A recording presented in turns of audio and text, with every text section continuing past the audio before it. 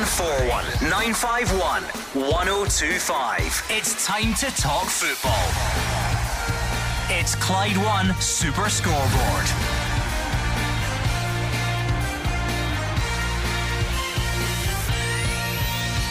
Good evening and welcome to Clyde 1 Super Scoreboard as we look back on another lively weekend across Scottish football. Celtic take another step towards the title with a flying start at Kilmarnock. That's after Rangers had done their bit against St Mirren. Edinburgh bragging rights go to Hibs with huge wins for Dundee United and Livy. And another manager bites the dust as Callum Davidson leaves St Johnstone. I'm Gordon Duncan, and joining me this evening you have Kenny Miller and Rodger Hannah. And it was the weekend, Gordon, when the casualty rate among SPFL managers hit 20 for the season, and the role of caretaker boss has never been more trendy. As you see, Callum Davidson gone from St Johnstone, leaving Stephen McLean as caretaker. The Hearts caretaker Stephen Naismith lost the Edinburgh derby on his dugout debut. The Aberdeen caretaker Barry Robson made it 6 wins in a row to seize control of third, and the Dundee United caretaker Jim Goodwin hauled them out of the drop zone.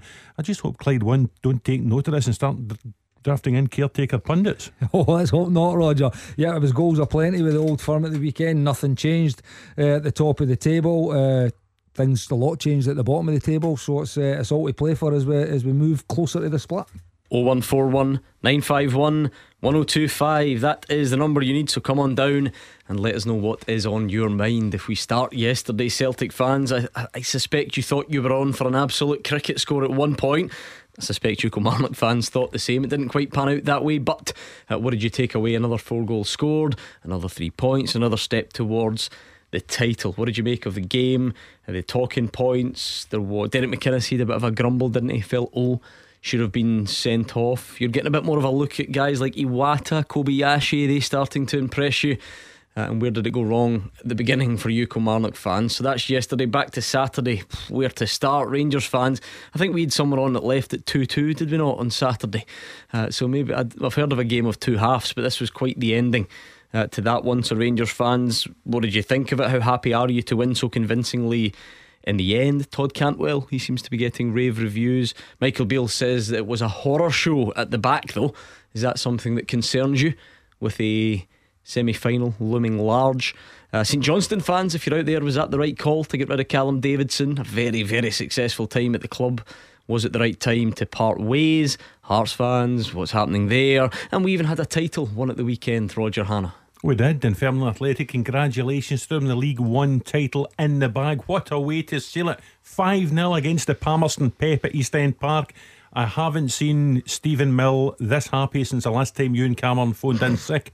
Yeah, we're actually going to be joined by James McPake a bit later on as well. So it's 0141 951 1025. Monday night, no excuses, because there is a list of talking points as long as your arm, but I want to discuss them with you. As much as I like Rodger and Kenny, I like to discuss them with you. So pick up the phone. Right, result of the weekend, Kenny, what are you giving us? I'm going to go for that result. That Dunfermline 5-0. I mean, some teams fall over the line, but this was Dunfermline absolutely powering over the line to the League One title. So 5-0 for me, and congratulations to James and everybody connected with Dunfermline. See who says we only focus on Glasgow in the Premiership. Rodger Hannah. Well, I don't want to add to your personal grief, so okay. I won't pick Dundee United. Seriously? For part, I'm going to go for Hibernian. Wow, I'd have picked Dundee United for what it's worth. Well, listen, it's a big win for Jim, I'll say that, but I think just for Hibs, it's the first Edinburgh derby win in 10 games. They had lost the previous 4 games. All the talk in the build up to the derby was Hearts with a new caretaker manager in Stephen Naismith.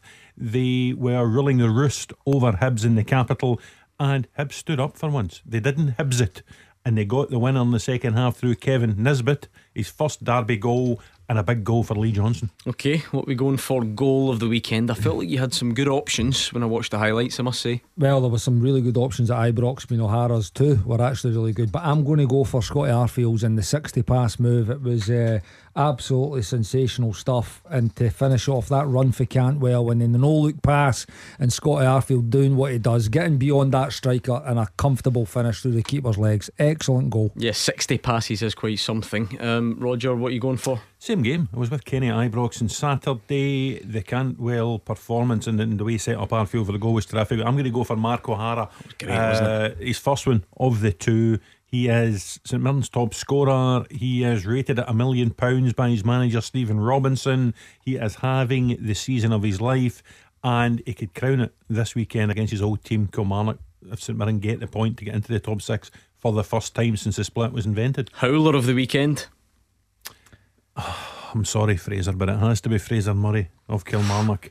One of those days, I think they call it. It was a bad day at the office. Good player, but we've all had them. Made a bad mistake with the pass straight to Kyogo for the opening goal. His colleagues maybe didn't help him out, to be fair. Well, yeah. He didn't help himself with a clearance for, I think it was Celtic's. I was losing count by that stage. I think it was the third goal. Hooked after half an hour or so. It's a day he will want to forget. Hopefully he'll bounce back quickly. And I'll go for Hearts' general form. Just general howling. 6 straight defeats.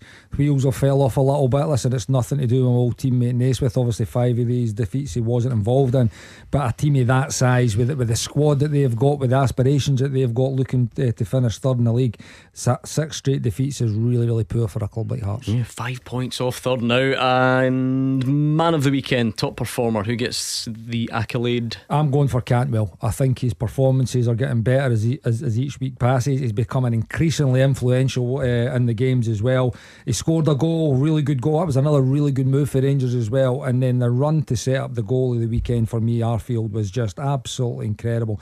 Patience, then as a real drive right at the heart of the team, with balance, poise, and then just the composure at the end to slide Arfield through. It was wonderful. I'm going to go for Matt O'Reilly. Celtic midfielders just seem to take turns this season at turning up when they're required. Rio Hatate missing at the weekend. Aaron Moy was one of a few players that get rested. He's just coming back from injury. And O'Reilly stepped forward slightly in front of Callum McGregor and Tomoki Iwata. 2 goals, 2 good finishes, a big performance. And now it might take something from a Moy or a Hatate to get O'Reilly back out the team. 01419511025. What are you thinking after the weekend then, if it is that game that Rodger is referring to? Celtic fans, how good was the first half performance? Where does that rank this season? We always talk about difficult pitch and all that sort of stuff, so how pleased were you? What about some of the guys you got to see? Iwata again from the start, Kobayashi, did they catch the eye?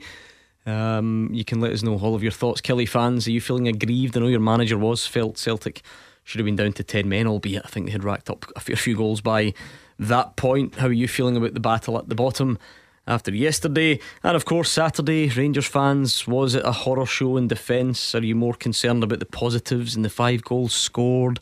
There is a lot to get through, so please do pick up that phone. 0141 951 1025. Gary is a Celtic fan to kick things off. How did you view Celtic's performance yesterday, Gary?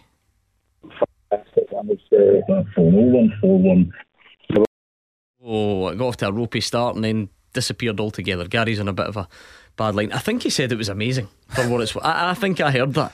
No? Well, I'll tell you what, I was he's in the bath under the water. I was impressed with Iwata and Kobayashi, to be honest. I thought Iwata was excellent. Kobayashi done great in that left centre back role. Gives him a good balance on that side. 2 really, really strong performances. Rodger, I think it was amazing. It was something like that. Well, Gary seemed very happy. His start was almost as bad as Kilmarnock's start, I would say, yesterday. Celtic just steamrolled over the top of them. I wondered at the stage, when it was it 27 minutes in, they'd scored 4 and missed a penalty. If you're a Kilmarnock fan at that stage, all you're thinking about is Dundee United 0, Celtic 9. All the hallmarks of that game early season at Tannadice that cost Jack Ross his job.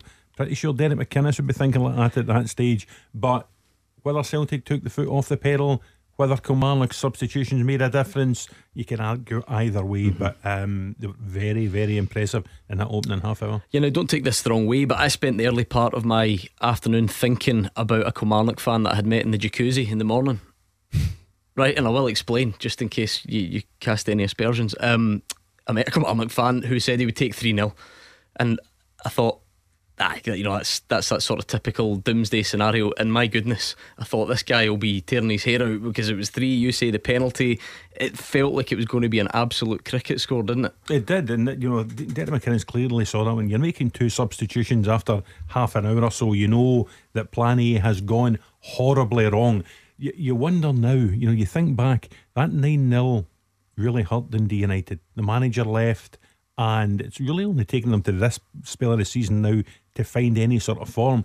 I know it wasn't nice, but just the manner of that first half hour, you wonder how that's going to affect Kilmarnock over these last 6 games of the season when they're in a relegation dogfight. I think we've got Gary back. Gary, it was a bit of a false start. What were you saying about Celtic's performance? I thought they were sensational in the first half. It's the best I've seen them playing in years. They were fantastic, really sensational, honestly.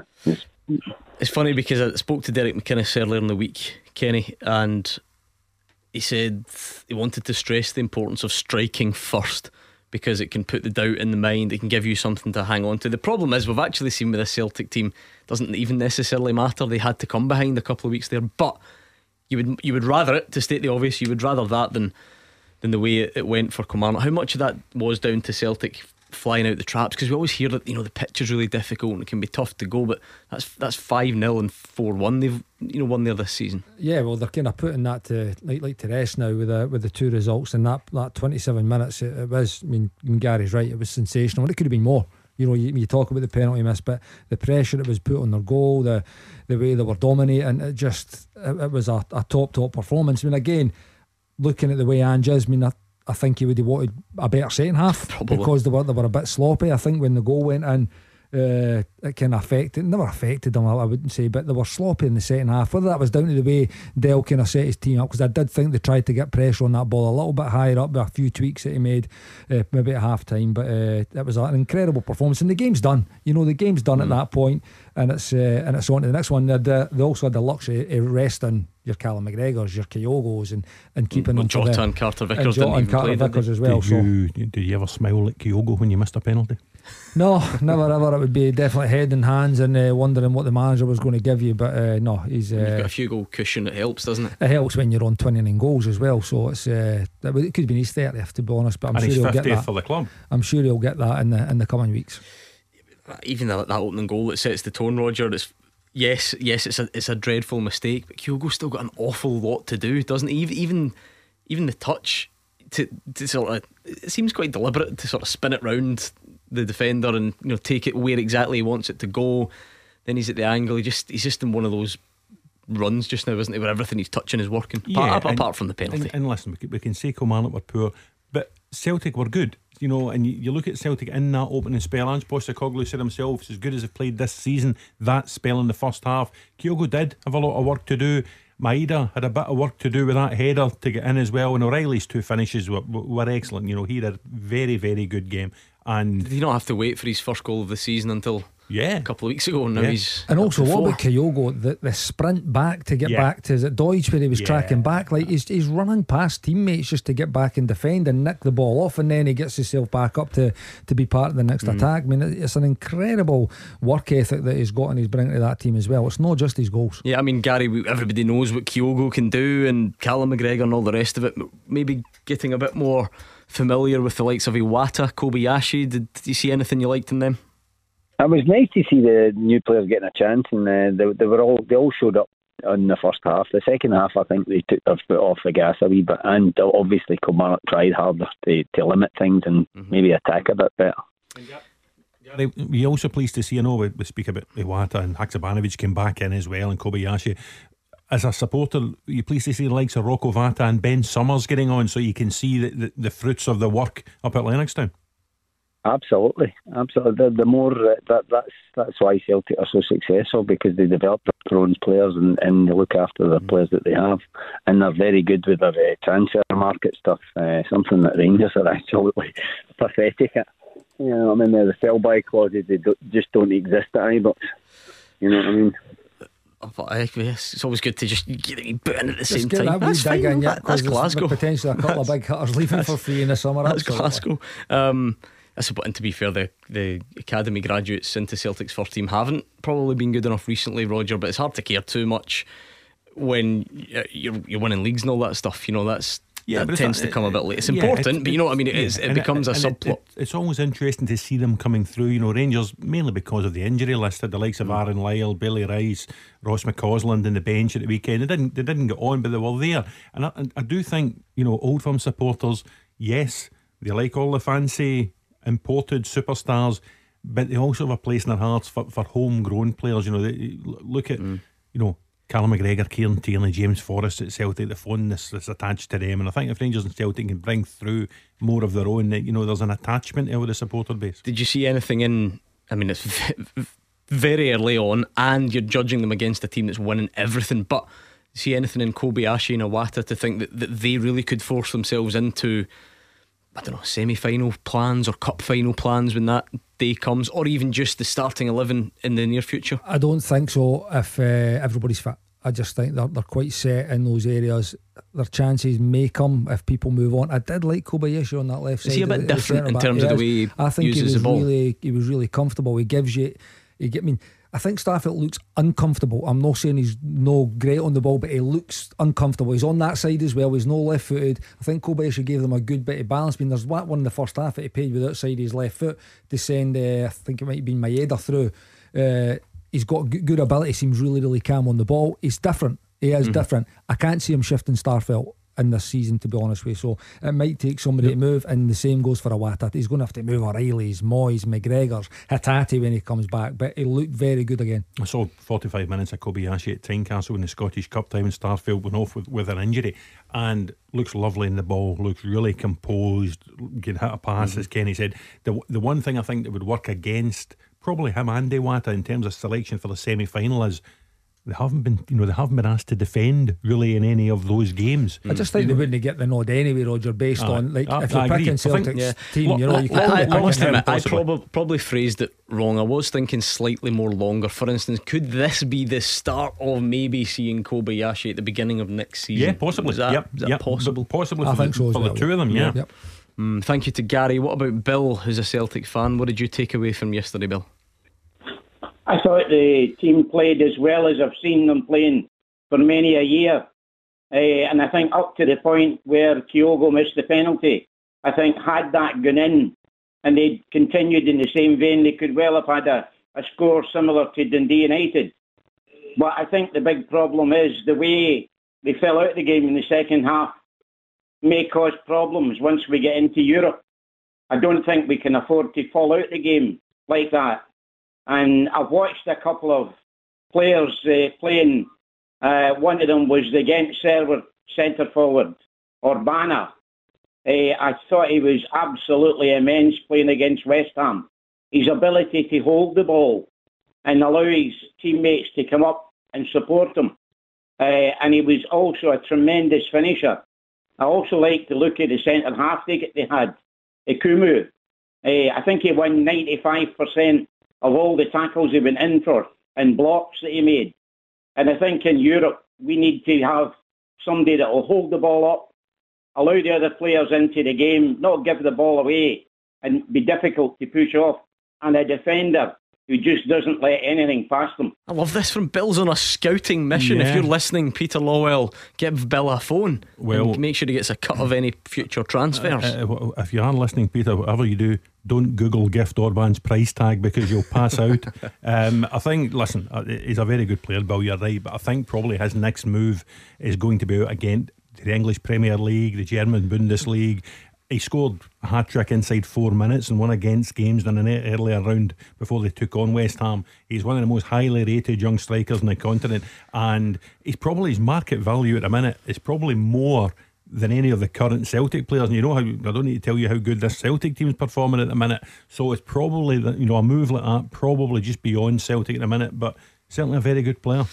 Yeah, I can't believe he's just shattered that one already for you. They just have to do with Kyogo then up front, won't they? Yeah, I guess. All got more game time than he usually does. Jurgen Klinsmann at Rugby Park. Things you never thought you would see there, the South Korea manager. I was dying to see Jurgen Klinsmann with a Kelly pie at half. I thought you were going to say do the Klinsmann slide on that Astro. 3rd degree burns. Here's your fire service up to help him out. But my point was Celtic will hope that is that guy that holds the ball up more than Kyogo does, brings people in, becomes your different option. I think he's looked okay. I didn't think he was great yesterday, and maybe that's because his national team manager's in there. Somebody like Jurgen Klinsmann there. I didn't think he was great yesterday, doing things not as good as what I've seen him in the previous games. But listen, I think he's potential to go on and be a really, really good player for Celtic. But again, he's got to dislodge Kyogo with the way they play. There's one striker that plays up front, so it's he's got a big job on his hands to move Kyogo out the team. You're right, because I mean, I've seen him. I thought he was a good player. I thought that was his worst performance in a Celtic shirt. And listen, it might have nothing to do with Jurgen Klinsmann being there, but might be due to the pitch. It might be due to the fact they were 4-0 and they were actually poor in the second half. I think the fact they were 4-1 up and the foot had taken off the pedal a little bit, but no, he does offer something different from Kyogo, and I think that's probably why he was signed. Just in case you want to try something different out. A plan B. Thank you very much to Bill. It's 0141 951 1025. Celtic fans, Kelly fans, if you want to keep going, please do. Rangers fans, keen to hear from you. On one hand, Michael Beale says the defending was a horror show, but on the other he scored 5, and you haven't done that for quite some time in the Scottish Premiership. So get in touch. You are the voice of Scottish football. Call 0141 951 1025. Clyde 1 Super Scoreboard. Rodger Hannah and Kenny Miller are here. It's 0141 951 1025, and we're talking as much as we can from the weekend because there is quite a bit to get through. Charles is a Celtic fan. What did you make of yesterday, Charles? Well, I thought the game was it was a good game for 25 minutes or so, wasn't it? And then it just flattens right off. It was rubbish after that. I don't know what happened. The pace just seemed to leave in the second half, and Haksabanovic come on. Come on. I know he made the change to let Jurgen Klinsmann see him, but I can't resolve by the by. It was going to change in the second half, but the first half annoyed me. I'll tell you why I phoned in. What I really phoned in for was Furuhashi, Kyogo's Furuhashi. I know he's a legend. The guy's talented, what a footballer, etc. And it brings a lot of joy to the team. It brings a lot of kind of smiles and all that to our proceedings. But when he was taking the penalty kick, what annoyed me about him was he was taking the penalty kick. It didn't look like he was taking it serious. Yeah, he seemed to be. That's a better way of putting it. He just wasn't being serious about it. It was like it was a game or a bit of fun to him. You know what I mean? And to me, he should have get his game face on at that point. I think Big Ange should go through him because he can't be. It could have been for a place in the final. He can't be doing that. You know what I mean? He can't be, and it was. I'm not saying he was. I'm not saying he's been disrespectful to Kilmarnock, but it just didn't seem to be taking it serious. It's maybe the culture, but I've noticed that in a few other challenges, a few other games, he's far too apologetic and far too nice. And I think the man needs a bit of steel about him. I think he would get taken a lot more serious as a serious footballer if he toughens up a wee bit. Who's not taking him serious as a serious footballer, Charles, when he's on 29 goals for the season? And I apologise, you may have heard me wrong there.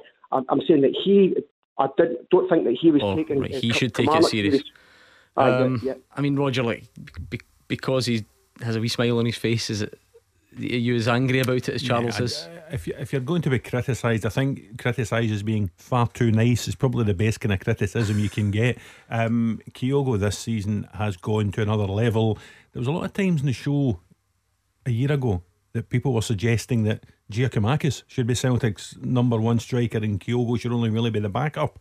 And you fast forward now and you can't really imagine a Celtic team without Kyogo. 29 goals this season, 49 in his 2 seasons for the club. He'll probably get my vote. In fact, he will get my vote for Footballer of the Year this season. You're exclusive. And the way Ange Postecoglou spoke about him, I think it was last week or the week before, just saying that when he got the Celtic job, Kyogo was the one he wanted above all others. He had faced him in the J-League. He knew the threat he posed, and I don't think it will bother Ange too much if Kyogo comes in smiling to his work or laughing to his work. As long as he keeps scoring 29 goals a season, he can get on with it. And he has also talked to Ange about how much he wants to win and his desire to do it. Listen, he just does it with a smile on his face. He's clearly loving life at Celtic. He's scored, and why would he not? He's playing in a wonderful team. He's got great teammates about him that provide incredible amounts of chances for him every week. Every striker's dream, and he's going to go on for a 35 goal plus season. I mean, as Kenny said earlier, Charles, look at the way he tracked back in that one incident in the game, the effort he puts in. He does get his goal. It's not exactly a guy that's not taking it seriously, is it? I'm not for 1 second saying a guy doesn't put an effort, especially when it comes to running, etc. The guy's a legend. What a footballer he is. I'm not putting him down for his ability, but his attitude there at that time, and certain other times, he needs to get a wee bit of steel. And then, as far as the point to come back to is on where you're saying that he's good enough. Sorry if he's bringing a wee bit of happiness there, and he is. But remember, we never stop. We always want to keep getting better, and you can always keep getting better. If there's any way you can get better, he'd lost focus. In my mind, he'd lost focus before he was taking that penalty kick. There wasn't focus. He didn't have his game face on, eyes on the prize, looking at too much other things. Look at the goal, look at the ball, put the ball in the net. That's what he should have been doing at that point there. He should have been getting professional there. Not having a laugh and a joke after the game. He's not unprofessional though, Charles, is he? Because he's the half a post width away from scoring the penalty. Well, exactly. Well, and that's what it takes. I'm not as good as a mile. Somebody does need to tell Kyogo that there is no room for happiness and joy anywhere in Scottish football, and that players are much more appreciated if they're dripping with hate and resentment. That's what I've taken from this. Well, had he scored the penalty, he would have been the quickest Celtic striker to 50 goals since Charlie Nicholas 40 years ago. That gives you an indication of the impact that Kyogo has made in Scottish football. Yes, he will extend a hand and help pick up a fallen opponent. Yes, he will have a smile on his face at moments that maybe Charles thinks he should have his game face on. But I think that's just Kyogo. That's just the type of person he is. He seems to be happy at his work, and at his work Celtic are getting the best out of him. Charles, Derek McInnes felt should have been sent off. Do you agree? For the high boot, 50-50 on that one. It was put us with the centre half. You would have argued. It was 50-50. 50-50. Okay, thank you to Charles. Let's hear from both managers, starting with the home boss. Everything you want against Celtic wasn't there. A strong start. We played the part in the downfall, really, our own part in that, in terms of the cheapness of the goals. I think from there on in we lost all we ever thought. It was a 20-minute period. It was like a car crash, just watching it and unfold. I thought we were a better team second half in terms of chances created and showing a bit more personality, but it was a Kilmarnock team I wanted to see from the start, not really from 30 minutes in. That 20-minute period was so difficult for everybody to watch from a Kilmarnock perspective. Look, I thought the first half was outstanding. Scottish football we played all year in terms of the way we moved the ball, the way we moved ourselves on the pitch, and after last week a big win, obviously you're kind of looking at where the boys' focus is, but I thought it was important we started with a real good intent today, and I think they did that. And it is important because in a perfect world you design your team to be playing its best football at the most important part. That's not discounting the fact that you've got to be in this position to start with, so we've had to be pretty strong all year, but this is the time of the year where things get decided and you want to be playing your best football. And like I said, I thought the attitude of the lads today was first rate. It's not an easy pitch to play on. Difficult opponent who are obviously desperate for points, so you can kind of just come here and try and get 3 points and move on, but we came here with the intent to play our football. Granted, it wasn't in that specific clip there. Derek McInnes though, very unhappy that wasn't sent off. Rodger, what was your view on that incident? Technically he didn't say he was unhappy that should have been sent off. He was unhappy at the inconsistency because Kyle Vassell was sent off for a very similar challenge against Hibs at Easter Road, lost his appeal and missed the next game. So he was just asking for consistency. I think he said, I don't want to see sent off, but I didn't want to see Kyle Vassell sent off at Easter Road either. So it's another one of these VAR inconsistency complaints from a manager. What about this incident in isolation then? Listen, I wasn't convinced. Kenny? Listen, the foot's above the head, so it could be looked upon as you're endangering an opponent, but he never made any contact with the guy. So again, I don't like to see players, because he's not went in to hurt someone there. He's put his foot up to try and make contact with the ball, but let's be honest, his foot is way above the player's head. So maybe a 50-50 is right. Again, if you get it, then you're fair enough. But what Dale's obviously talking about is the inconsistencies of the decision. I think most people thought the Vassell one was a nonsense, don't they? So I always say this: we can't have it both ways. If that one's a nonsense, you don't then use that as your barometer of what it should look like. Yeah, but it's just weird logic. Yeah, I understand that logic, but you can also see where Derek McInnes is coming from. You could tell Kyle Vassell's body, like he runs up to the ref and he's almost trying to get across that I got sent off or something similar. I mean, the good thing is it's no affected the result. That's exactly. It's not been a really tight game and it could have cost them or could have given them an advantage. The game was done. Listen, it was a weekend when Kenny agrees with VAR. I mean, that was a stonewall red card for Graham Shinney on Friday night. Well, I'm not. I'm not Rodger. We might get to that because in the appeal has gone in today, so there we go. If you want to get your thoughts in, you can do. Rangers fans, come on, where are you? Michael Beale said it was a horror show at the back, but you scored 5 and it ended up being very convincing. So what did you make of the game on Saturday? Todd Cantwell got Kenny's man of the weekend. Are you starting to really like what you're seeing from him? Are there any players you're not liking what you're seeing? 01419511025, let us know. 0141 951 1025. This is Scottish football's league leader, Clyde One Super Scoreboard.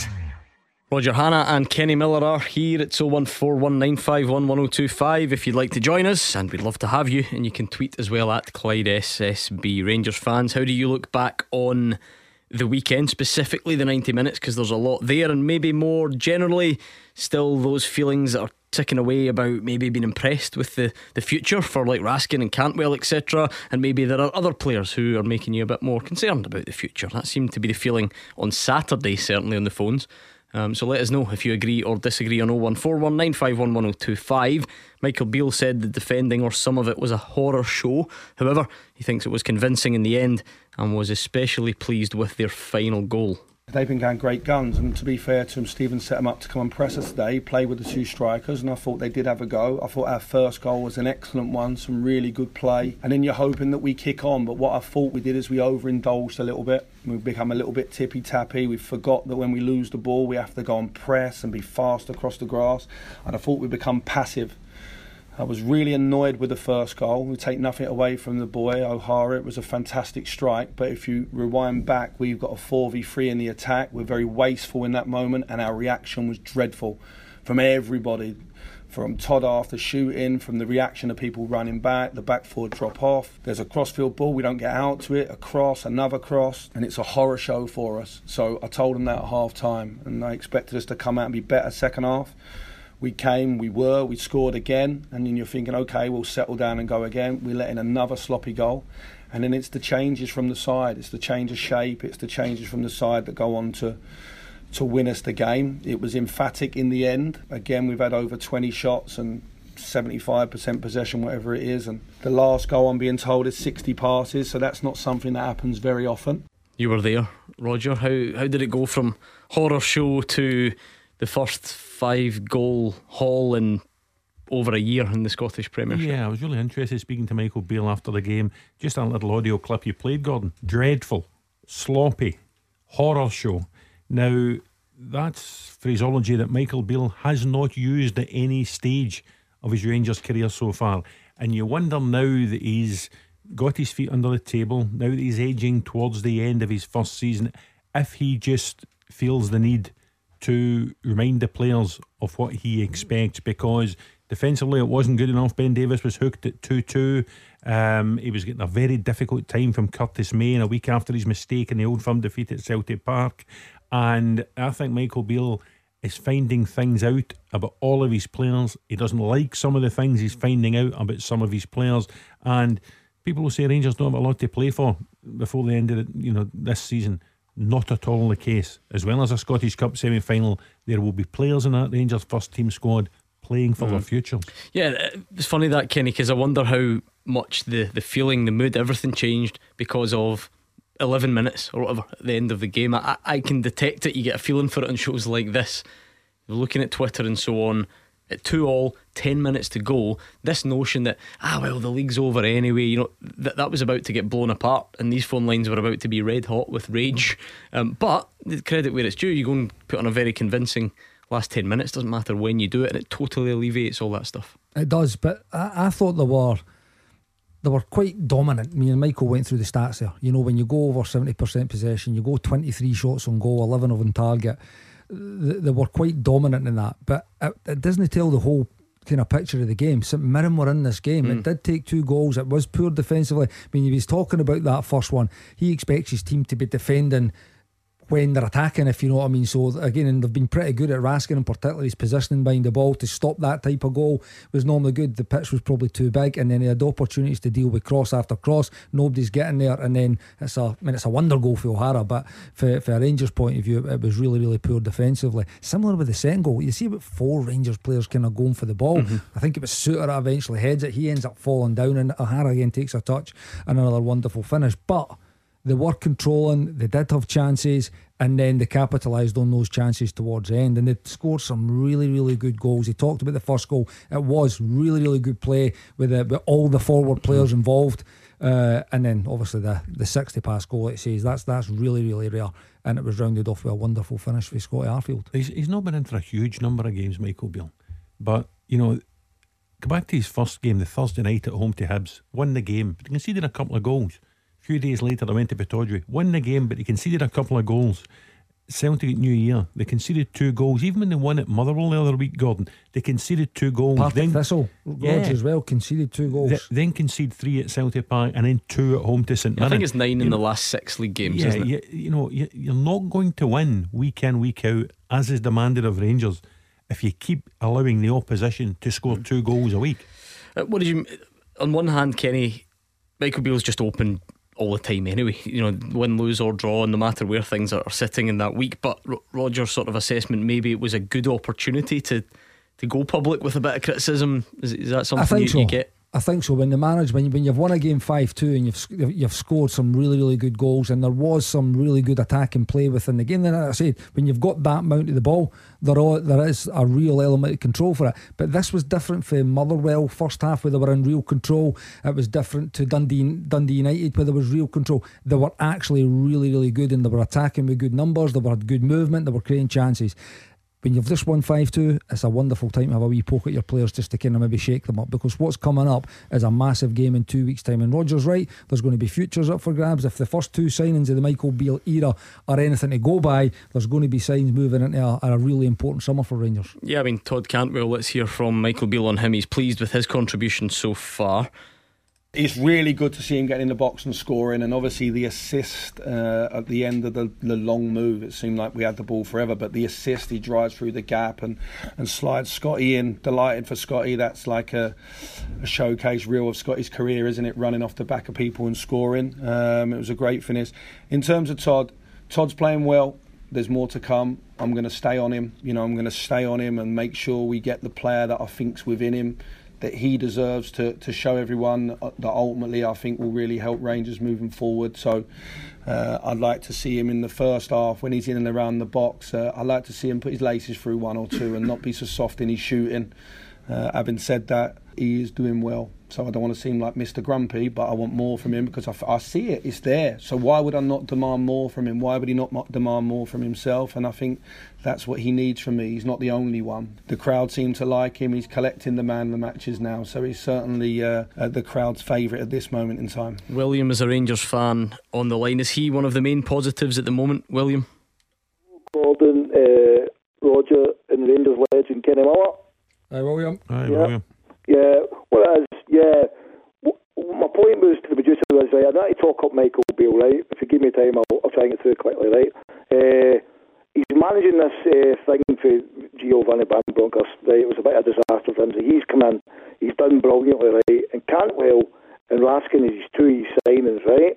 And they're getting man of the matches every week. See, he's getting it, or he's getting it in the Rangers team, right? I thought Raskin was brilliant at Parkhead, right? That's just, if they're the level of 2 signings that's coming in, as Kenny stated, right? I reckon there'll be 6 players Michael Beale's going to sign in the summer, which is going to start for Rangers, right? And if they 2 level of signings are what we're going to look forward to, I think it's going to be good for Rangers, right? I want 2, Kenny will like this one, I want 2 strikers, right? And I've said this to him, I want 2 strikers, one that will score 30 goals, like this one that Celtic will go, right? And your backup is going to chip in with 15 to 20. That's what we need. And Michael Beale, we can't say he's not done a good job. He's come in, he's done brilliant. I think it's a wee bit similar to Gerrard, where it will take his time, because he came in, we couldn't get to Celtic, but then we started to beat them, overtake them. I think that's just got the Michael Beale progression. What do you think, guys? Well, you don't want much, William. 50 goals between your 2 strikers. We don't like that, Kenny Miller. Oh, we'd love that. I absolutely love that. I mean, I think it's hard to disagree with a lot that William says, to be honest with you. I do. I mean, there's been a lot thrown at the Rangers recruitment over the last couple of summers, but all we can judge Michael on is the first 2 signings is tenure, and at the moment they look very, very good. And if that is signs of what's coming in the summer, then Rangers will be in a far better place next year to challenge. it'll be where he signs them will be really, really interesting, and that might depend on who departs. So there is a big summer ahead. I do agree with William as well. I feel Michael's done a wonderful job since he's been in the building. The improvement is there for all to see. Yes, they lost a cup final. Yes, they lost an Old Firm game at Celtic Park. But let's be honest, there's been better teams over the years that have lost cup finals and lost the Old Firms at Celtic Park. What he needs to do is it's a massive game in a couple of weeks. Listen, it's not going to decide whether he's going to be the Rangers manager or not, but what it's going to do is it's his last chance for silverware. Rangers fans demand silverware, and rightly so. But if these signings are anything to go by, Rangers will be in a far better place because they'll have a real strong pre-season under Michael as well. He'll get them to where they want to be, and I'm sure, again, this goes for probably every team, but he'll want his business done, and his business done early. And by the sounds of it, I think he said pre-match, they're at the checkout and waiting. Yeah, it was interesting to hear him. He was speaking to tail end of last week after Ross Wilson departed for Nottingham Forest, just saying that a lot of the plans for the summer were already in place. It was just a case of pressing a button in those deals. He seemed quite comfortable. He said he would fill the void in the short term and just make sure all these deals get over the line. So he did seem comfortable with it. He said already, Gordon, he's looking at 5 in the summer. As Kenny says, that might even increase. Look at the guys who are still out of contract. There's no news on Morelos or Kent or Jack or McGregor or many others. So 5 at the minute. And if they are of the quality of Cantwell or Raskin, then I think William and the Rangers fans will probably be quite pleased. Yeah, because the way Glasgow works, there's always that counter which just says, some people will just shrug their shoulders and say, yep, they're going to do it against Celtic. That becomes like the barometer, doesn't it? But ultimately, you play a lot of games that aren't against Celtic. You need to make sure you're taking care of them in convincing fashion to get yourself in a position when those games come around. On the flip side, are there any players that aren't impressing you at the moment, William? Your man Davis at the back. I think your man Sutter for the time he's not played, right? I thought except for that one mistake, I thought he's been absolutely brilliant for Rangers. He looks quite assured. Your man Lundstrom, I think he's done. Kent, we didn't miss. Fashion Sakala should be playing every week, in my opinion. He shouldn't be trapped. He's a goal threat. He scores goals. Kamara's done. He should be sold. Barisic has been consistent. He's been very good. McGregor could be time up. I can go on and on, but what do you think? That's an interesting one, right? The headline injury news from the tail end of last week was really Ryan Kent, because we knew that Connor Goldson was out already, and with no offence meant, Ryan Jack has these injury issues now and then anyway. So is there a scenario, if we're talking about this impressive attacking performance that you two witnessed, and if Rangers go and do the same at Pittodrie without Ryan Kent, do we arrive in a realistic situation where Ryan Kent isn't missed, as William says, and doesn't start a semi-final against Celtic? I think the way that Rangers are playing at the moment, they do have players that can fill the role that Ryan Kent has been playing under Michael. Previously, when he's playing on the left-hand side up in front of that front three, yes, he likes to come inside and he can wander, but predominantly he's been out there on the left-hand side. Now you've got Cantwells, you've got Tillmans, you've got Arfields who come in and score. If they play that kind of narrow way, like a 3 in midfield or a 4 in midfield, he's called it sometime, with the 2 strikers. Because when you see the way the 2 strikers play, they play on sides of the pitch. So you've got Morelos who's playing off one side, Sakala. They've done the exact same with Cholak and Sakala at Hibs, and it worked a treat. They were excellent that night and scored a lot. Scored 4, probably should have scored more. So I just think there's other players now that can fill it if Ryan Kent's not available. Listen, if Ryan Kent's fit, I would expect him to play. Yeah, always, regardless of everything. No, I don't think it's not as that. But I think if you're talking about 2 players to play in it, I still think maybe him and Cantwell could be the 2 that would play in that position, maybe ahead of a Jack and a Raskin.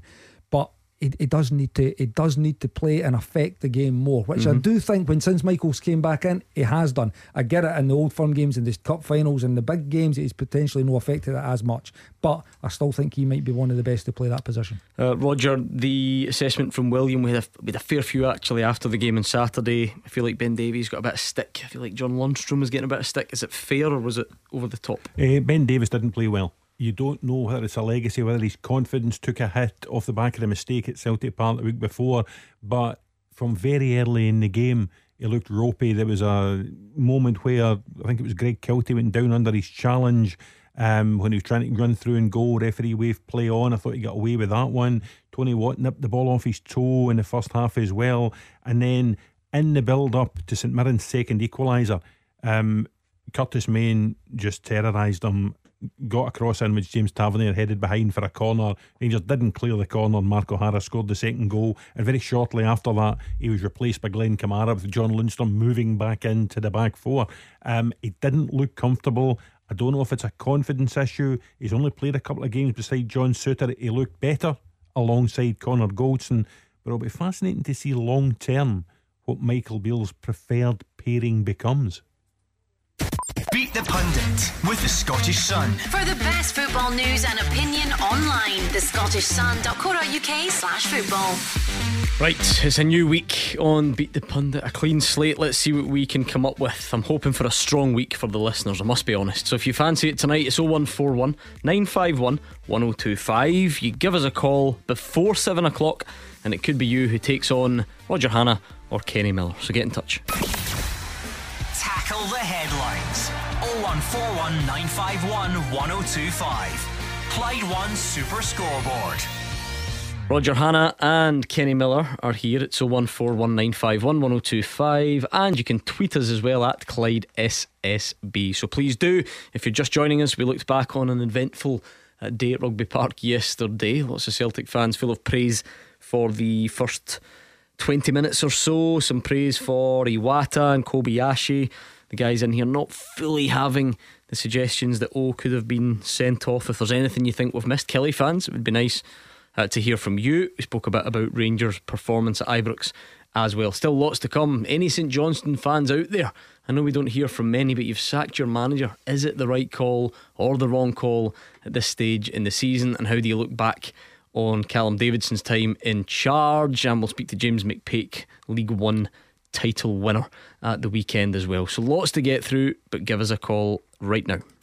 Beat the Pundit with the Scottish Sun. For the best football news and opinion online, thescottishsun.co.uk/football. I like a Monday night that fills me with optimism that we can get something done for the listeners, get them up. Strike first, as Derek McInnes said. Don't go behind early. But you do. Two decent pundits in here on a Monday night, I'm afraid. Aidan, you fancy your chances? I'll give it a go, see what happens. That's the spirit. And I must admit, Aidan, I can throw these things out there and hope that nobody checks, but I reckon you're a history maker. I don't think we've ever had a Montrose fan on Beat the Pundit. Sum up life as a Montrose fan this season. If you'd asked me 6 years ago if I'd be disappointed at being sitting 7th in League One, I probably would have laughed at you. But yeah, it's been a bit of a so-so season in comparison to the last few years when we've reached the playoffs, but I won't complain too much. Just think, Aidan, if Paul Watson can score his first goal in 2 years, you can win Beat the Pundit. I reckon you could outpace Paul Watson a majority of the time, to be fair. But I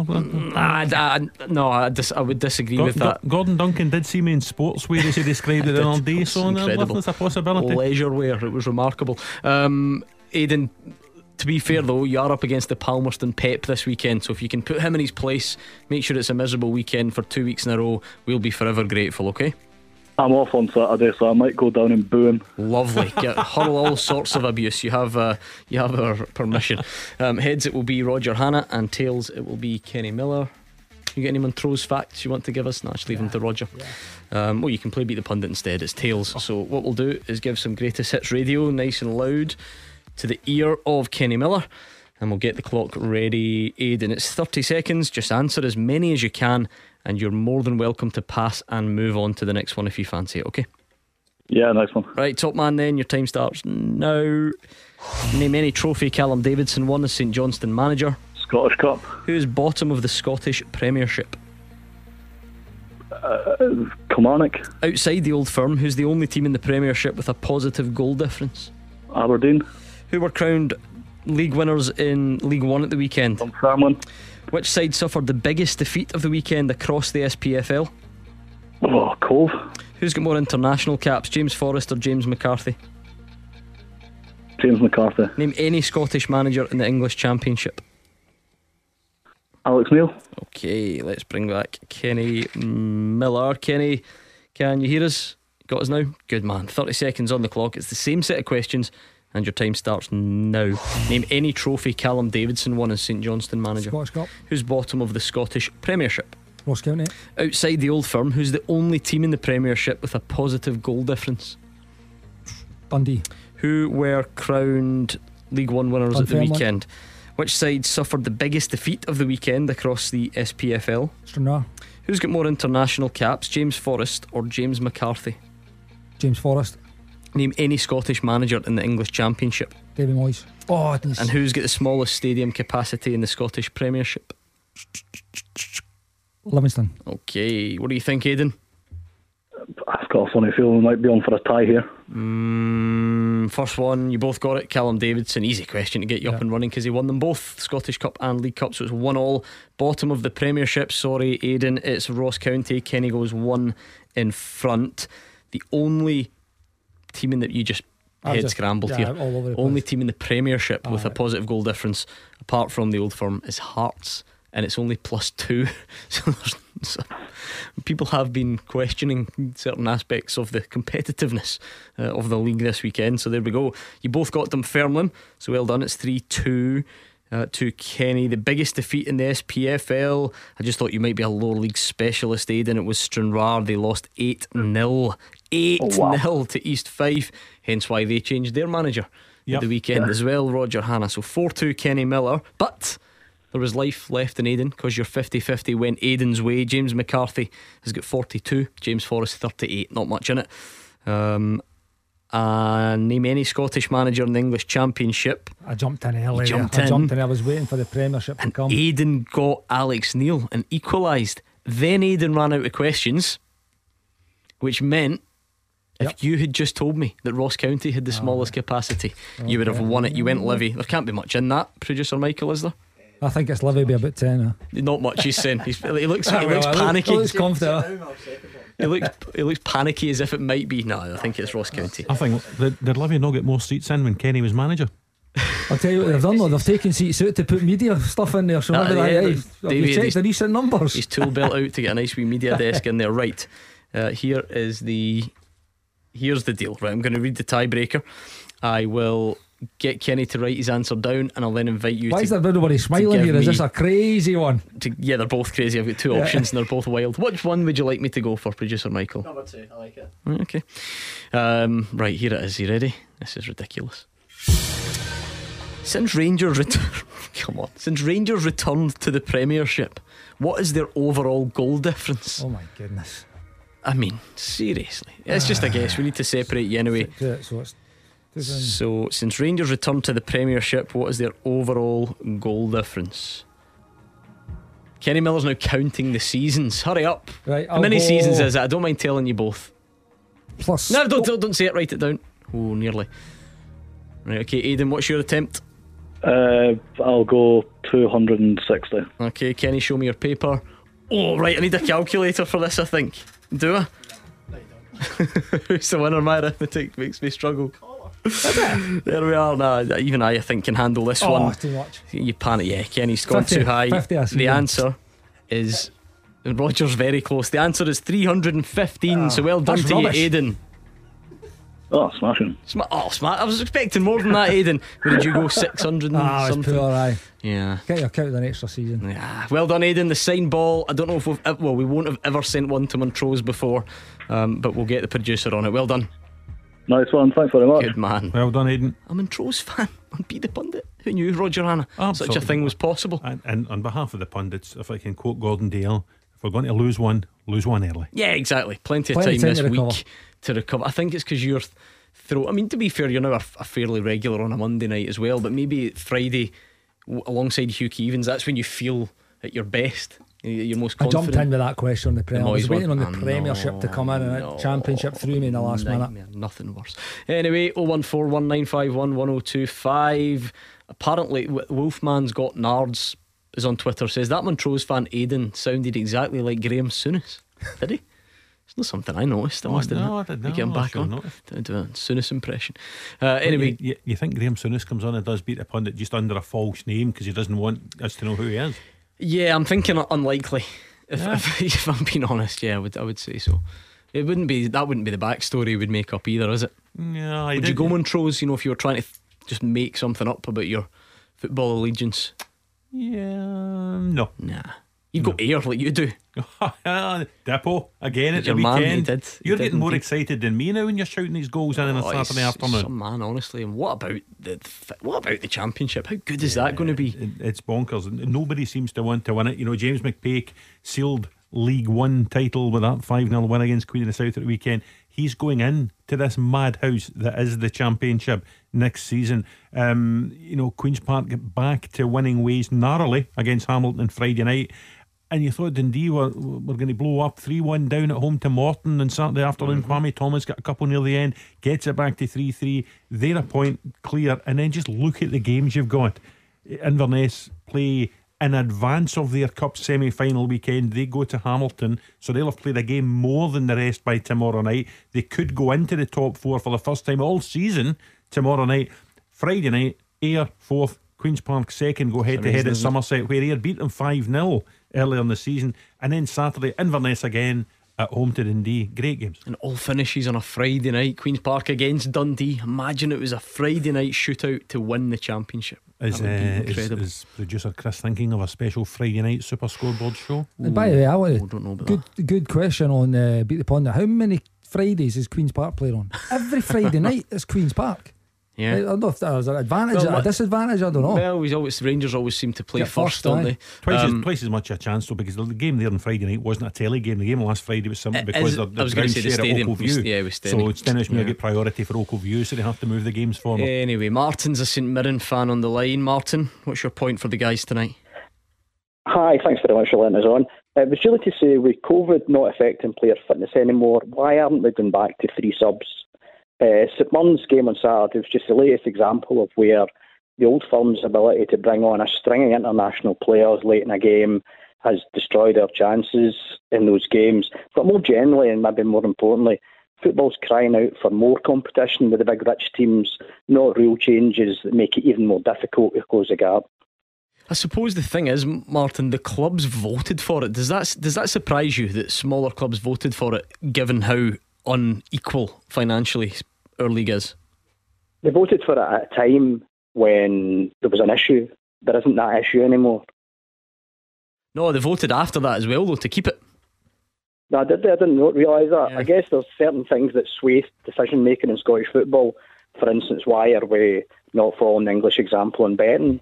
Perhaps because the 2 Old Firm teams are both sponsored by betting. So there's a power imbalance in Scottish football that is sometimes reflected in these decisions. I know what you mean about the substitutes, Martin. I'll go down a strange avenue for you here. I used to watch the England rugby coach Eddie Jones, the old rugby coach. This is the strangest of avenues. When they went to 7 subs in rugby, he called them his finishers and had planned out when they would come on, who they would come on for, and he actually kept players back. Guys who may have started in the team were held back for the bench because he felt they had the qualities in the last 20 or 30 minutes of a game and the opposition was tiring.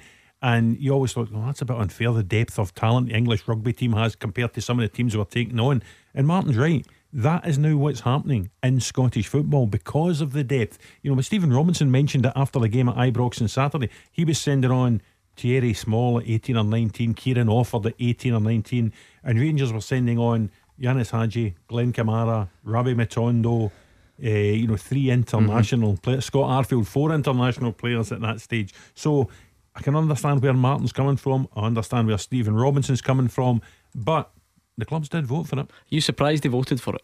The smaller clubs, Kenny? No, because they only play against Rangers and Celtic 3 times each. So you've got another 30-32 games depending on where you finish in the league. You hope you can benefit from it. Absolutely. And I guarantee every single club will have benefited from it at some point by putting a sub on who makes an impact. It was after the 3rd sub, or by the way, they get a player injured late on and they've got the ability to bring somebody else on. I get it, when you're playing against Rangers and Celtic it becomes unfair. Again, there's even more subs on now, so you can even put more guys on the bench that are actually able to come on. You don't maybe need to think as much as who you're putting on the bench. Anyway, Martin, why are you bothered about Rangers substitutes? You're about to get in the top 6 for the first time since 1985. Come on, talk up St Mirren.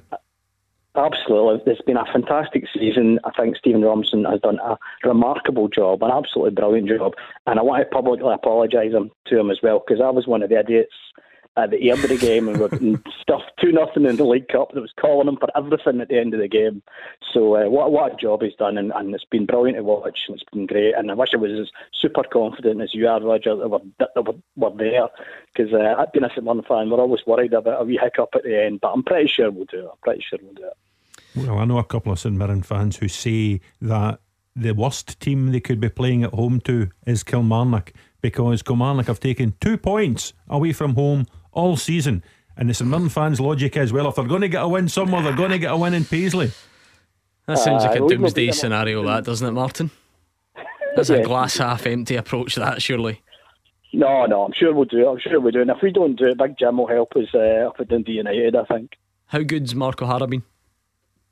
Really good. He's been the midfield has been outstanding all season. Him, Erahon before he went, Bacchus as well, Gogic since he moved into midfield as well, been tremendous. Really good. Best part of the team. Yeah, it's certainly going to be an interesting race for that top 6 European spots as well. Relegation, there is a lot to celebrate going on to the end of the season. It is an interesting one though, because the subs is just one part of it. There is a lot of soul searching, and I'll be honest, we could do a week of shows on this, never mind the next 3 minutes or whatever I'm going to expect from you, but about, you know, gaps and how big the gap is between the big two and others, and is it the biggest it's ever been?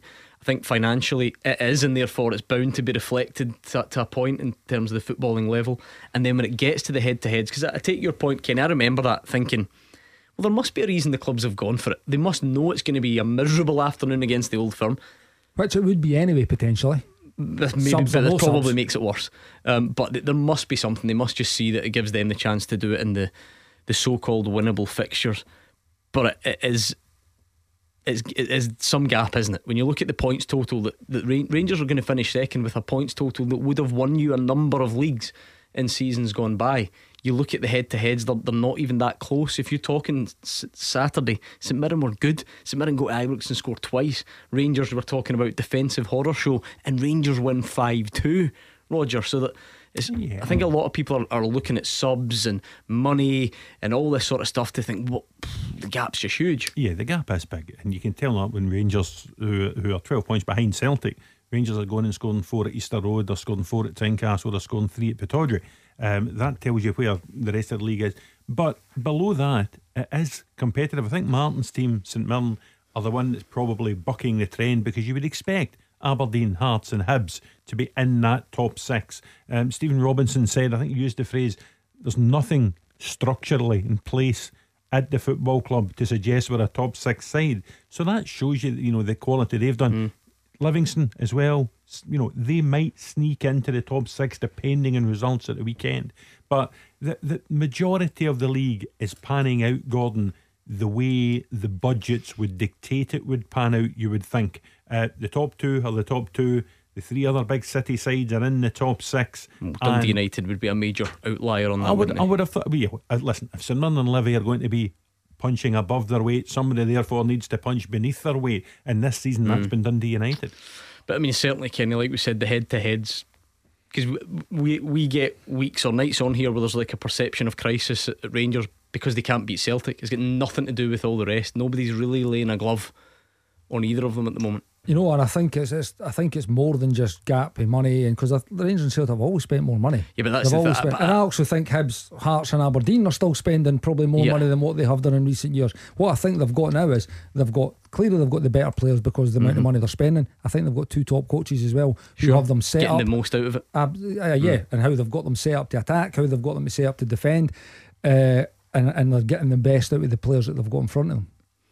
The only thing, Roger, on that is I read an interesting piece in I think it was the Athletic at the weekend, talking about, we sometimes do that. Rangers and Celtic have always had more money, but if you actually look at how much more money, and the article at the weekend was talking about in 1994, right? Rangers were the top spenders in the league at that point, 7.7 million, right? 7.7 million. So 1994, that was only just over double Aberdeen. Aberdeen were 2.9, so just over double. Whereas at the moment, Celtic are 10 times what Aberdeen's is. So that gap is growing, and you're seeing it. I know. Listen, obviously in Scotland we are most interested in Scottish football and the idiosyncrasies in Scottish football.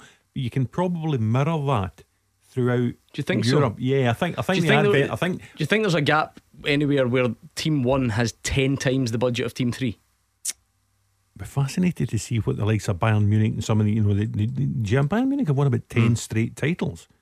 PSG until they slipped last year had won something like 7 or 8 straight titles. In Holland, it's normally a shootout between Ajax and PSV, although it looks as if Feyenoord are going to win the league this season. Portugal is a shootout between Benfica and Porto.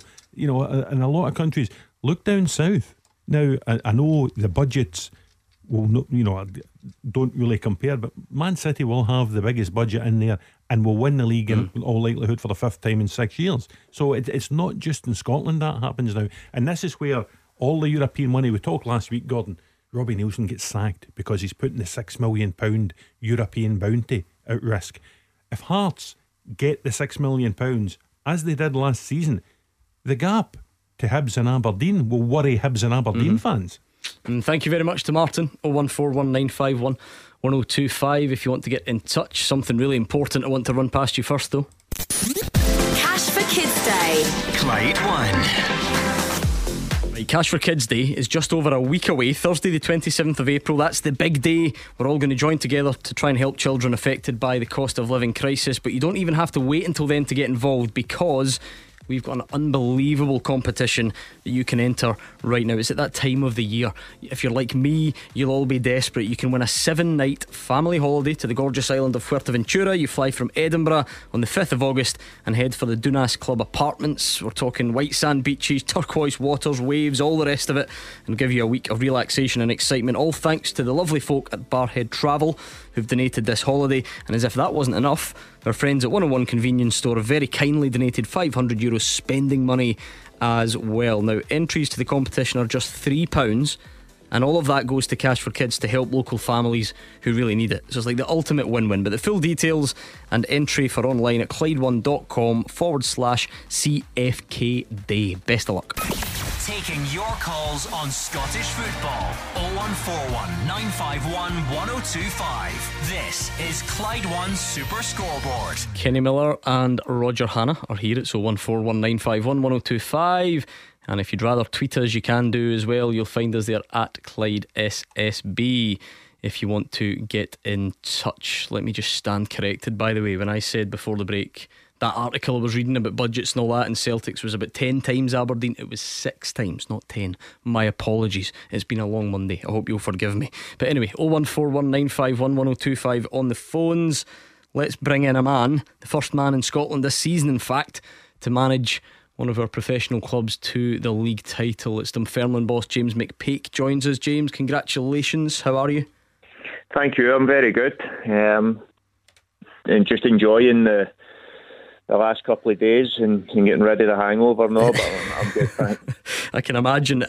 It's one of those ones where it's looked likely for a while now. How does it feel to get it over the line and do it at this stage of the season?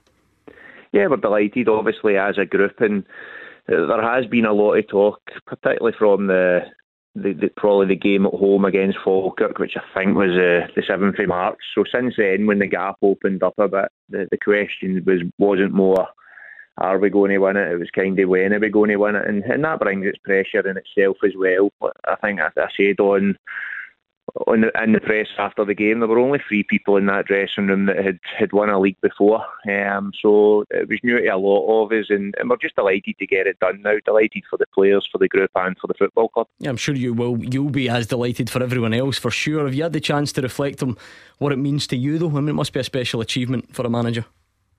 Yeah, it is, and I'm probably not at that stage yet, because we have been celebrating and we've been proud of what we're doing. But no, look, as a manager,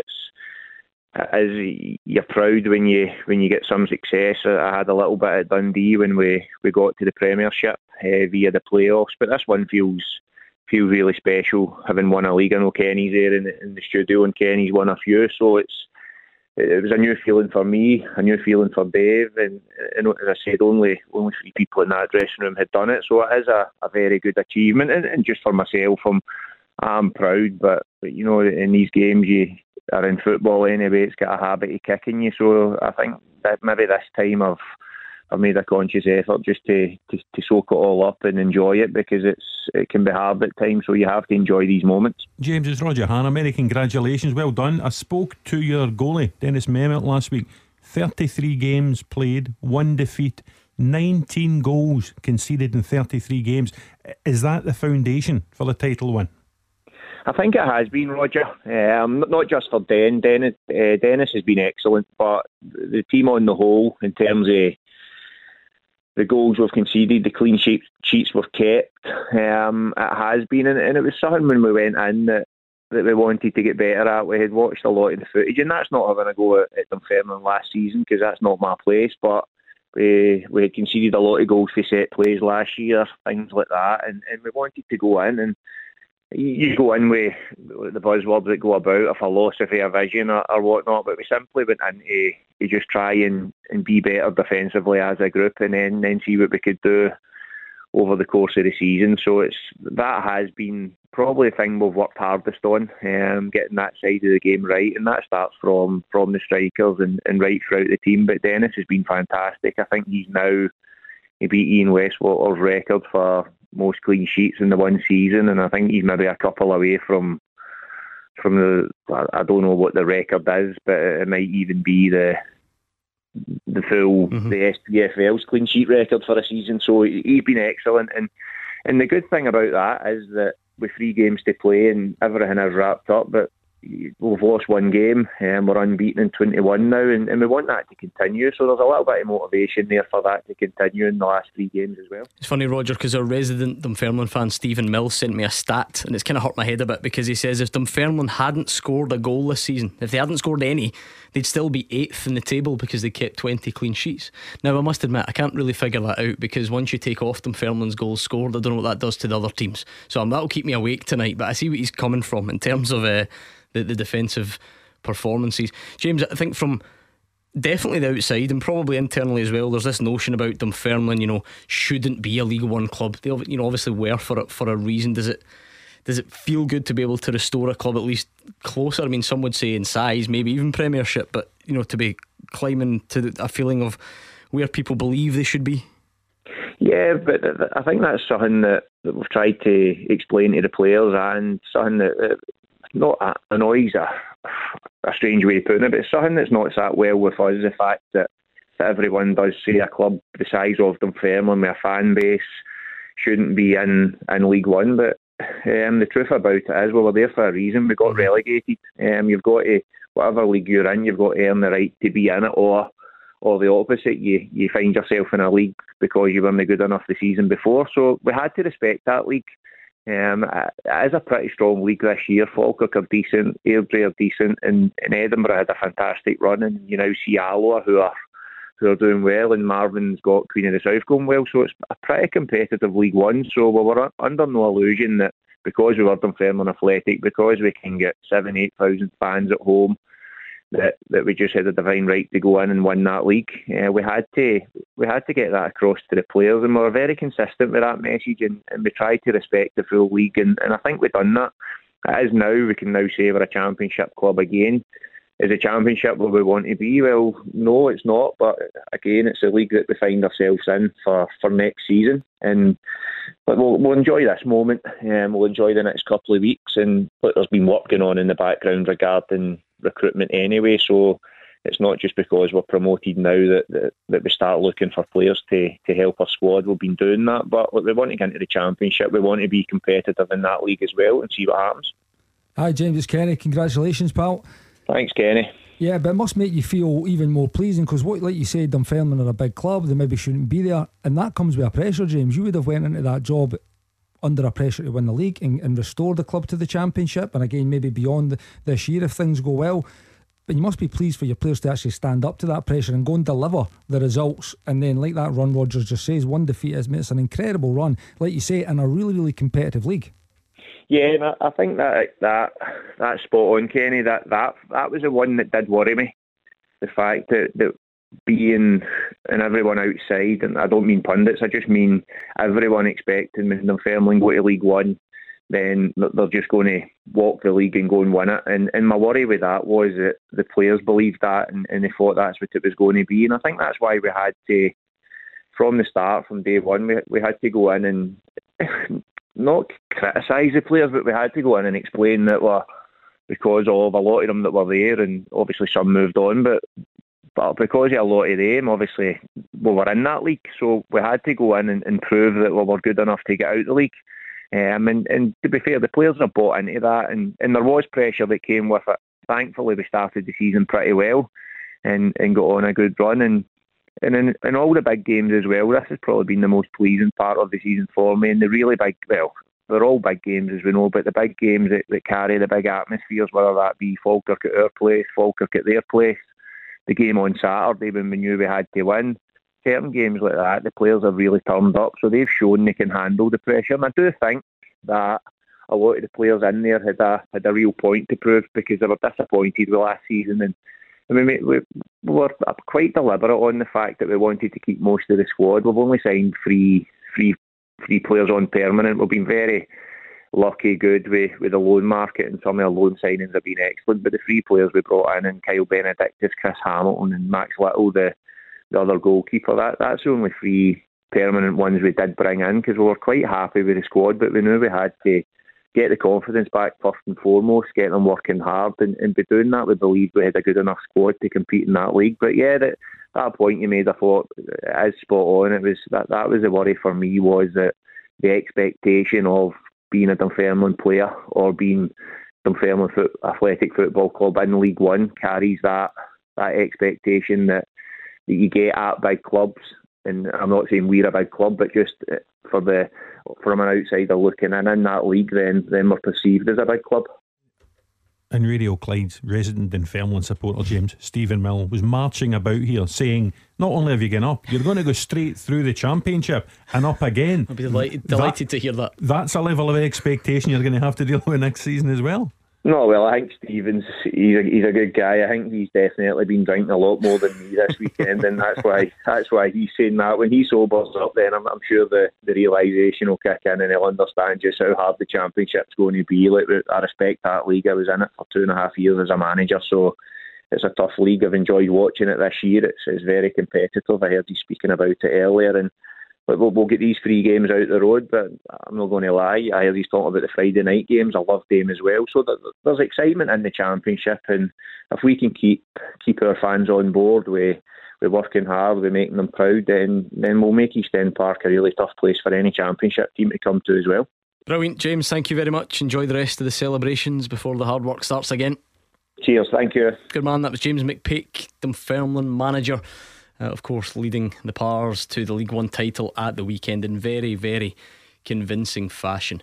And I suppose, now without making James blush, and he's off the line, Rodger, maybe a bit of indication in there as well that from the outside, a lot of people felt the Dundee ending was very harsh on him.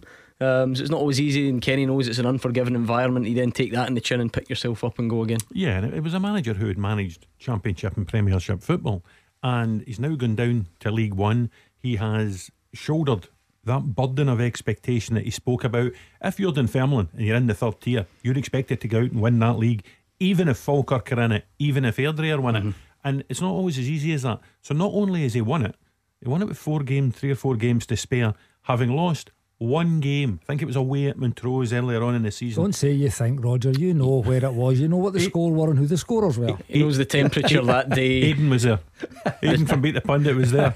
He knows how long the traffic delays were crossing the Kincardine Bridge. He knows the lot. 2 things. You never see Stephen Milne and Sammy the Tammy together. That's true. Is he the man? And under second the Tammy? They can come up as high as they like, as long as they bring the steak bridie with them. I agree. Best snack in Scottish football. Wonderful addition to the Championship. Right, 01419511025. We've had another managerial sacking this weekend. What did you make of it? St Johnstone and Callum Davidson parting ways.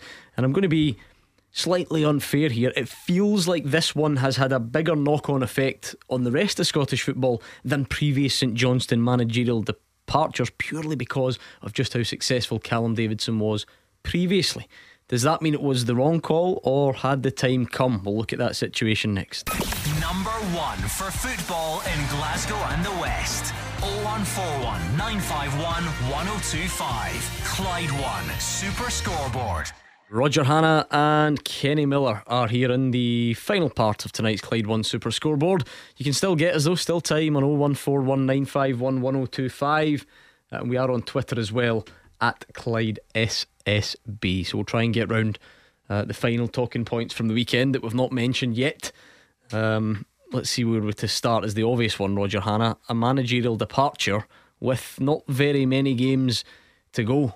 It's Callum Davidson, St Johnstone. What did you make of it when you heard that news? I have to say I wasn't surprised. You just got the feeling that St Johnstone were in a bit of free fall. There's, I think it's 2 wins from 16. People tend to forget they were in the relegation playoff last season and had to win a second leg at home to Cally Thistle to avoid relegation. And I think, at a time when the club has been put up for sale by the chairman Steve Brown, I think they have to do everything in their power to preserve that Premiership place. And I think they probably feel, listen, Callum Davidson is a legend. He always will be. St Johnstone will never do again what they did 2 years ago, winning both domestic cups in the same season. But I think Callum Davidson's time had probably come to an end. When Rodger's right, you never like seeing managers leave their position, particularly someone who's done so well and been at the club for so long. But like he says, he'll be remembered forever for what was achieved 2 seasons ago.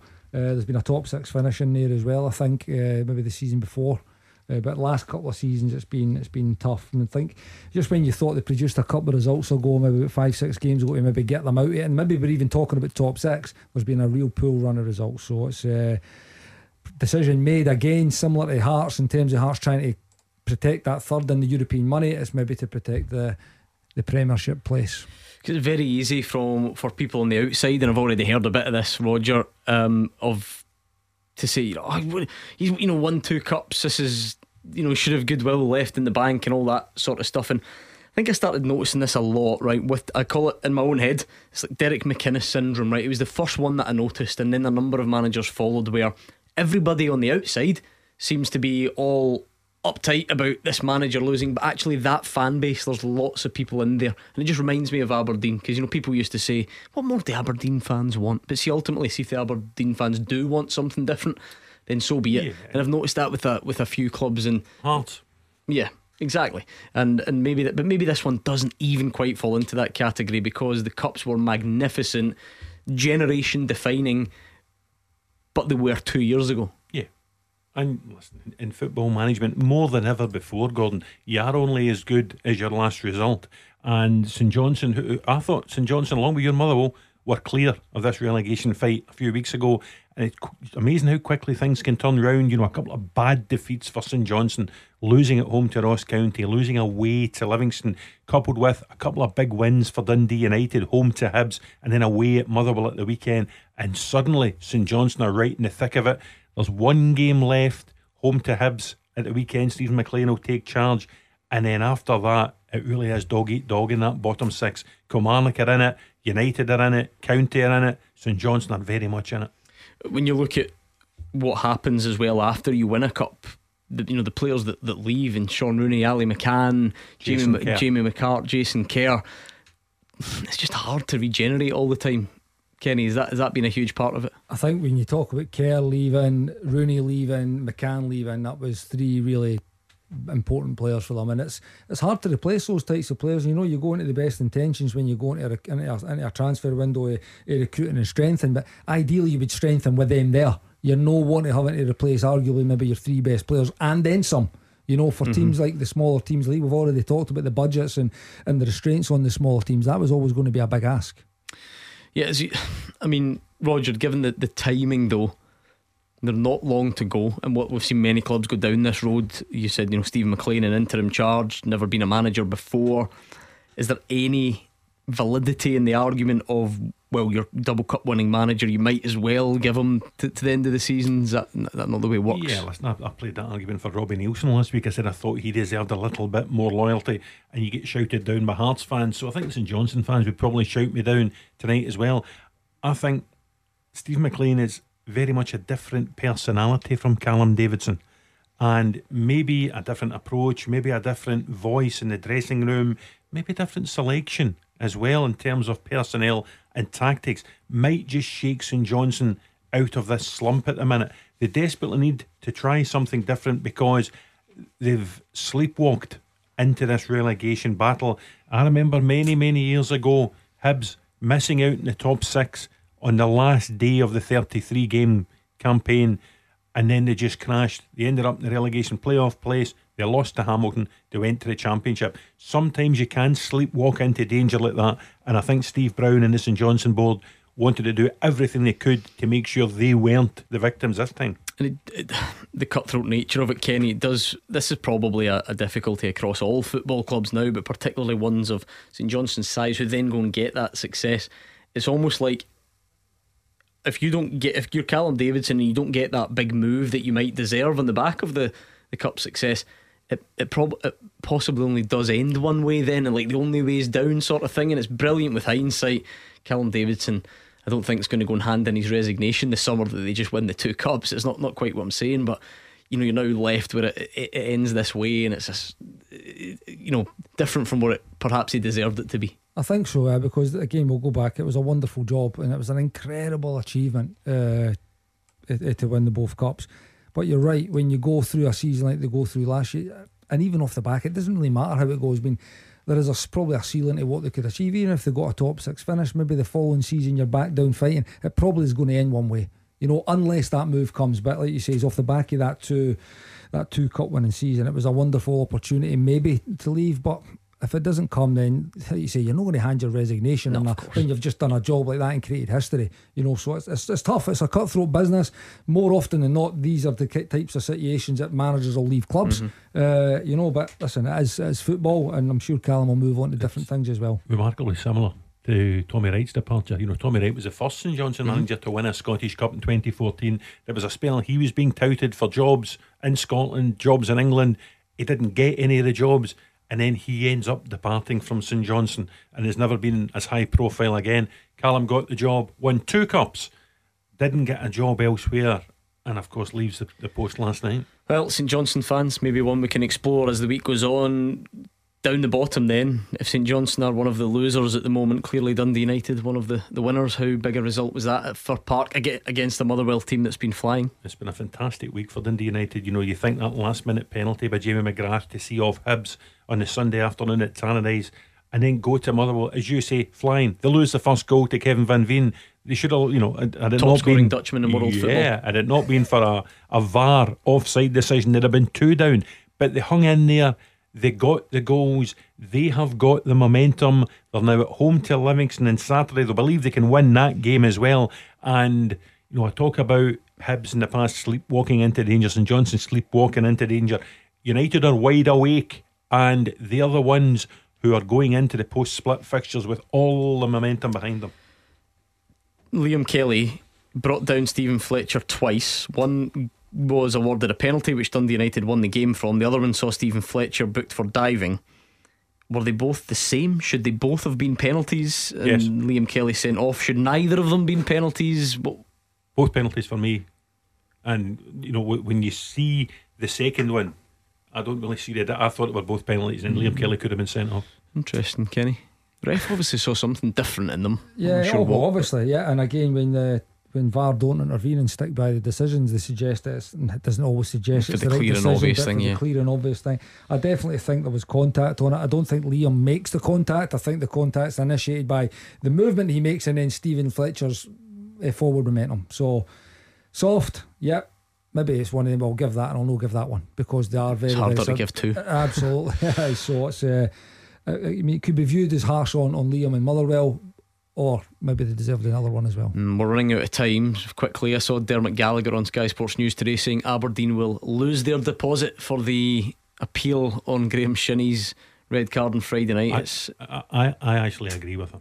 Nowadays, there are challenges you could make pre-VAR and get away with. There are challenges you make post-VAR that you will be punished for. It's in the wording. You're very good, Gordon, with the wording of these rules. Endangering an opponent. I think as soon as you see it again on the TV, and as soon as the VAR directs you and Anderson to the little screen at the side of the pitch at Dingwall, you know Graham Shinney's in trouble. Incredible. Never sent off in his career. Twice in a row. And then twice in 2 games. But yet you're going to tell us, Kenny, as a pro, you don't think there's much Graham Shinney can do, because I actually get that as well. But then also think of, could you convince an appeals panel that you hadn't endangered the opponent? That's the difficulty, isn't it? Because of where how it's the follow through and the connection kind of up the shin that you can. I get it, you know, but I don't know what Graham Shinney's supposed to do with his foot. Is it a retract on contact to the ball? That's not going to happen ever. So if we're going to look at, I don't think it is a red card. I don't. So that's and you've seen other instances where the same thing, and the rules applied. I think that's pretty straightforward. Actually, the wording of the rules pretty straightforward in that. So to the letter of the law, probably is. I don't think it should be. As a player, I get that. All right, we're nearly there. Well, we are there. In fact, thank you to Rodger and Kenny. Thank you for listening, for all your calls. It was a busy weekend, and who knows what midweek will throw up. It's getting to that interesting time of the season. So we will be back tomorrow night 6 o'clock with Gordon Dalziel and Mark Wilson. Make sure you join us then, and already before you know it, we'll be building up to the last set of pre-split fixtures. Then you know what it means, on to the Scottish Cup semi-finals. It'll be Player of the Year season soon as well, so there is a lot to look forward to. Make sure you join us at 6 tomorrow, and Callum Gallagher is up next.